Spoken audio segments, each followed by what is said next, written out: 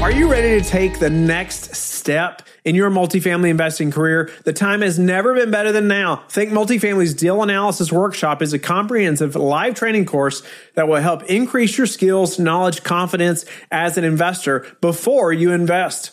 This workshop is a unique experience that provides hands-on instruction and guidance directly from Mark Kenney, who has completed over 100 multifamily syndications valued at over $1 billion. This course goes beyond theory, as you will be presented with real case studies and practice scenarios to work out in class. By the end of the training, you will have significantly improved your ability to evaluate deals quickly, make informed decisions, and take your investing skills to the next level with confidence. For more information and to register for Think Multifamily's Deal Analysis Workshop, go to thinkmultifamily.com/DAW. Use code Whitney100 to save $100. The Deal Analysis Workshop is designed for both beginner and experienced investors. Whether you are looking for a foundational understanding of how to analyze multifamily investments or looking for fresh insight on how to pivot your analysis method for this current market cycle, this is a workshop you have been looking for. Register today at thinkmultifamily.com/DAW. Use code Whitney100 to save $100. Whenever I'm underwriting a deal, the foremost question on my mind is, can I take what is here in Excel and apply it to real life? Like, is it actually executable? And that is a question that I feel like when I look at deals, I think it's easy to lose sight of that, because let's not get twisted. I'm a finance guy. Like, I'm a numbers guy. Like, that's really my skill set, but not being so focused on what, my spreadsheet tells me, and losing sight of, okay, can we actually go out and do this? So that's been really important. I want to pivot a little bit, Jake, and talk about your experience in the property management side of the business and dig more into operations. I'm curious what you've learned about operating traditional. We'll start with traditional real estate, multifamily. You own $20 million worth of small multifamily. And then I do want to touch on Stay Music City, your short-term rental property management company. But currently, how do you manage your current portfolio of traditional multifamily? Yeah, so we have third-party management in place on all of those. That was intentional too. So when that first internship that I had, it was in property management. So again, like, I was out serving 5 days at C-class properties to tenants that were, 4 months behind. Like, I was really in the weeds on this stuff and got to see what it takes to actually execute a business plan. And that understanding of just how challenging it is to turn a property around, and, how to actually get rents up to market rates and implement some of these different other income sources that people want to implement. Like, understanding the challenge that presents itself has then carried over for me, because now whenever I'm underwriting a deal, the foremost question on my mind is, can I take what is here in Excel and apply it to real life? Like, is it actually executable? And that is a question that I feel like when I look at deals, I think it's easy to lose sight of that, because let's not get twisted. I'm a finance guy. Like, I'm a numbers guy. Like, that's really my skill set, but not being so focused on what, my spreadsheet tells me, and losing sight of, okay, can we actually go out and do this? So that's been really important. And then how it, I guess, relates to the STR piece and how we got into that, kind of jumping ahead, we do self-manage the short-term rentals that we own.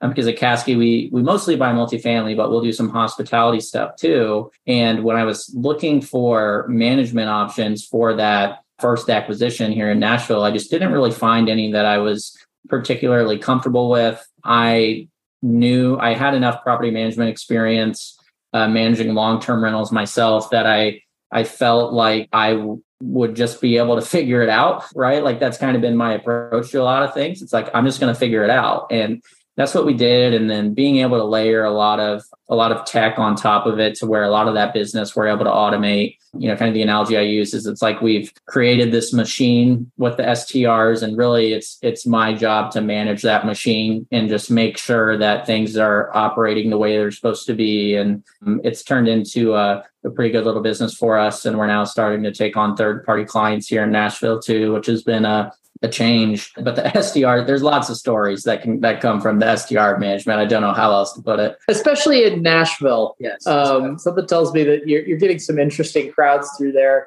No doubt. As you've evaluated the business opportunity and you're going in a third-party direction as well, how does that change the culture or the type of services that you're providing, how you set up the business from a basic operational standpoint when you're introducing other owners into the picture? Yeah, so for me, I mean, I don't feel like it changes much, honestly, because I am an owner, I am an investor. Like, I know how these people are approaching their properties. And, it's all about if we can set expectations up front and provide clear, ongoing communication, then we should be fine. That's where I think, and ultimately why we wanted to start Stay Music City was we just didn't particularly care for the options that were around. And we felt like a lot of them maybe lacked in some of those areas of setting appropriate expectations and providing clear communication. And that was something that we felt like we could do well. And that's why we decided to start Stay Music City and then ultimately to start bringing on third-party clients too. I mean, with a business like that, it really does get easier to run as you scale because we're able to provide, we're able to hire more staff. In a lot of instances, we're able to pay our cleaners, we're able to pay our quality control people, our maintenance techs, like we're able to pay them all more. So then we can then attract better talent, retain that talent, and then, run a nice little business. I noticed you hired a director of operations. It looks like you recently got engaged to that person. Have you backfilled that role And how hands-on do you personally have to be within Stay Music City? Yeah, Maddie, my fiance, she is, I guess that's one other thing about entrepreneurship. Like you definitely need the right people in your corner to really make it happen. And Maddie is no longer with Stay Music City, not because of, anything like issues like that, but more so just where she was wanting to take her career. And I learned a lot about hiring and firing in the last year too. Like one of the ways I used that weapon that is my LinkedIn was to find a new director of operations and to hire, some different folks for Stay Music City. And ultimately it didn't go as well as I had hoped initially, but now I've been able to, so I had to fire my first employee and do some of those things, which is always a learning experience. But now we've been able to kind of backfill with a new kind of more conventional property manager type of role and some cleaners and a maintenance tech and some of those things.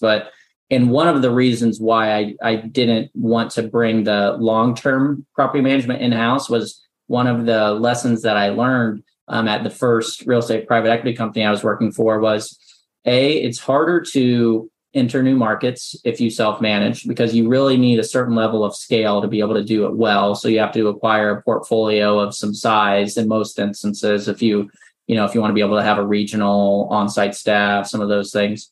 But then second, when you run a company that large, like the first one I was at, the boss, who I would say was one of my first real mentors in the business, the founder, he was very much in the people business rather than the real estate business, if that makes sense. Like he spent so much time just dealing with the issues that come from running an organization of that size that it was very eye-opening to me. And I didn't want to have to deal with some of the same issues that he was having to deal with that early on in my career. Maybe that's something we'll pivot to down the road, but at least right now, that just wasn't something that we felt like made the most sense. Lots of hiring and firing and keeping employees and all that. It's very, very challenging. Something that kind of, when I first got into the business, I was probably naive to just how challenging it ultimately is. That we started in 2022 our own property management companies who were vertically integrated over about 1,500 units. And our CEO, who had a lot of experience in the property management space, says often real estate is a people business, not a property business, at least on the property management side. It is so much. Property management is all about people management.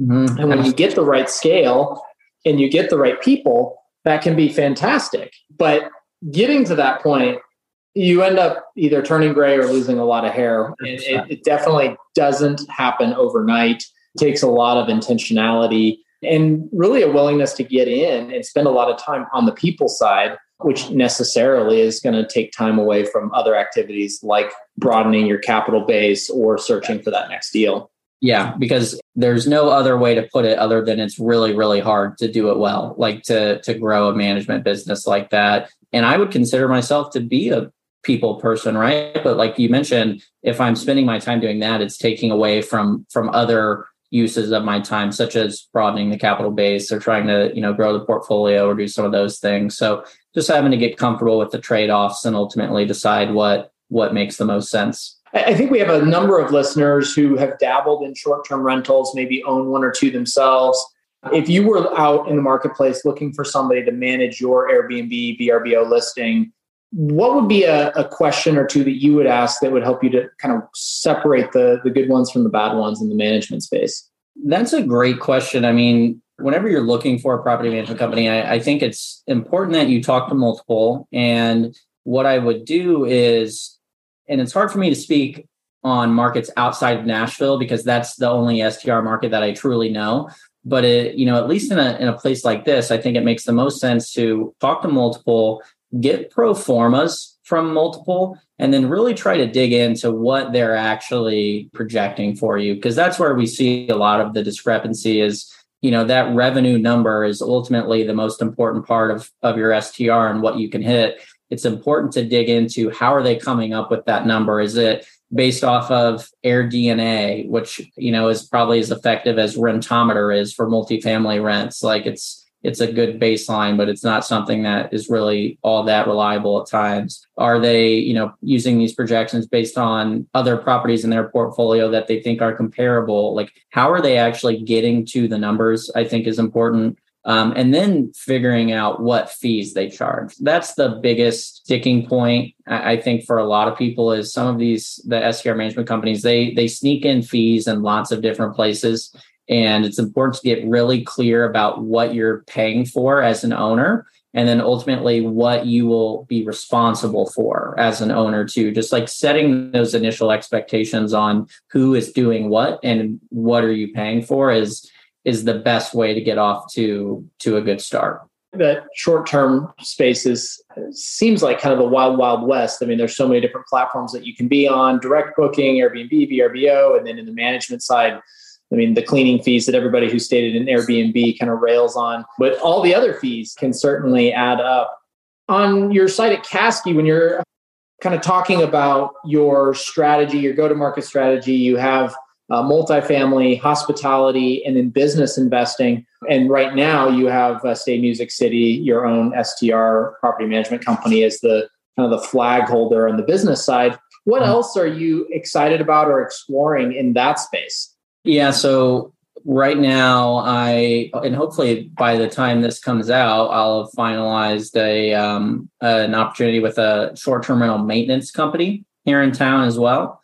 There's a lot of synergies between that and my property management business. The hardest part about short-term rental property management, especially in a place like Nashville, where it's a lot of bachelorettes and bachelor parties, is maintenance and keeping up with it. I mean, these places get beat up like point blank, and it's hard to keep up with these things. And it's especially hard to find reliable, consistent, maintenance techs that do good work at a price that is reasonable. And I've been fortunate to I've had the same two maintenance techs that have worked on my portfolio here for past year or so. And where now they also do the maintenance for several hundred other homes here in town. And they need a little bit of help on the back end, frankly, in how they actually can set it up to operate more like a business rather than just two people that go fix things and kind of are very unorganized on the back end. So that's an area that I really like and think is interesting. And then I think I'll probably just keep building on it in a similar approach to that. We've explored a cleaning company in the past, ran into some issues there. I think at some point it might make sense to get into the lawn care business, like as we continue to grow these this management portfolio and STR portfolio. I've got to cut the grass everywhere. So why not find a way to bring that in-house, maybe partner with an operator or something. But right now, at least, it's the maintenance business that I'm particularly excited about. Well, Jake, we spent quite a bit of time diving into some nuts and bolts on your story, how you got started and covering property management and operations. What's in the future for you? What are some goals that you're aspiring to, whether it's 2023 or 5 years or 10 years and beyond? That's another, I'm glad you brought up goals, because I guess that's another lesson that I learned early on too, was, I've always considered myself to be a very goal-driven person, wanted to set these big goals, all this, but the reality is that, you're going to make this plan and then life's going to punch you in the mouth and you can throw that plan out the window and you got to figure stuff out. So I gotten away at times from setting these super long-term goals, just because too much changes. I think, I've got a general idea of what we're working towards, but at least in the immediate future, I'd love to do more in the hospitality space. I think there's a lot of unique opportunities and in that world, whether it's maybe redeveloping rundown motels or what I'll call permanent glamping type of structures. I think there's a lot of deals that make sense as, more experiential based tourism continues to grow and become more commonplace. And then in multifamily, it's just, we've got a pretty good foothold in Central Illinois right now. And I'd love to get into some more deals down here in the Southeast. It's just, as it is, it's challenging to find stuff that makes sense at this point. So just staying the course really on the multifamily front, and then looking to broaden our horizons a little bit on the hospitality side of things. Could you share a habit that you believe has contributed to your success? Could be a daily thing, a weekly thing, quarterly thing. I guess on a more daily basis, I like to go on a walk each day just to clear my head and think about stuff. It doesn't always have to be a long walk, but just taking some time to, again, try to think very practically about things, because there are plenty of times where maybe I lose sight of that. And I just, need a minute or several minutes to just kind of clear my head and try to think through the situation and determine what would be best. Jake, really appreciate you joining us today. If folks want to learn more about what you're doing, how can they get in touch with you? Yeah, I think the best way to get in touch with me would just be to go to our website, www.investkaski.com. There's some options on there to get a hold of us. Fantastic. Well, thank you, Jake. Thank you to our listeners for joining us on another episode of the Real Estate Syndication Show. I'm your host, Sam Rust, signing off. Thank you for being with us again today. I hope that you have learned a lot from the show. Don't forget to like and subscribe. I hope you're telling your friends about the Real Estate Syndication Show and how they can also build wealth in real estate. You can also go to lifebridgecapital.com and start investing today.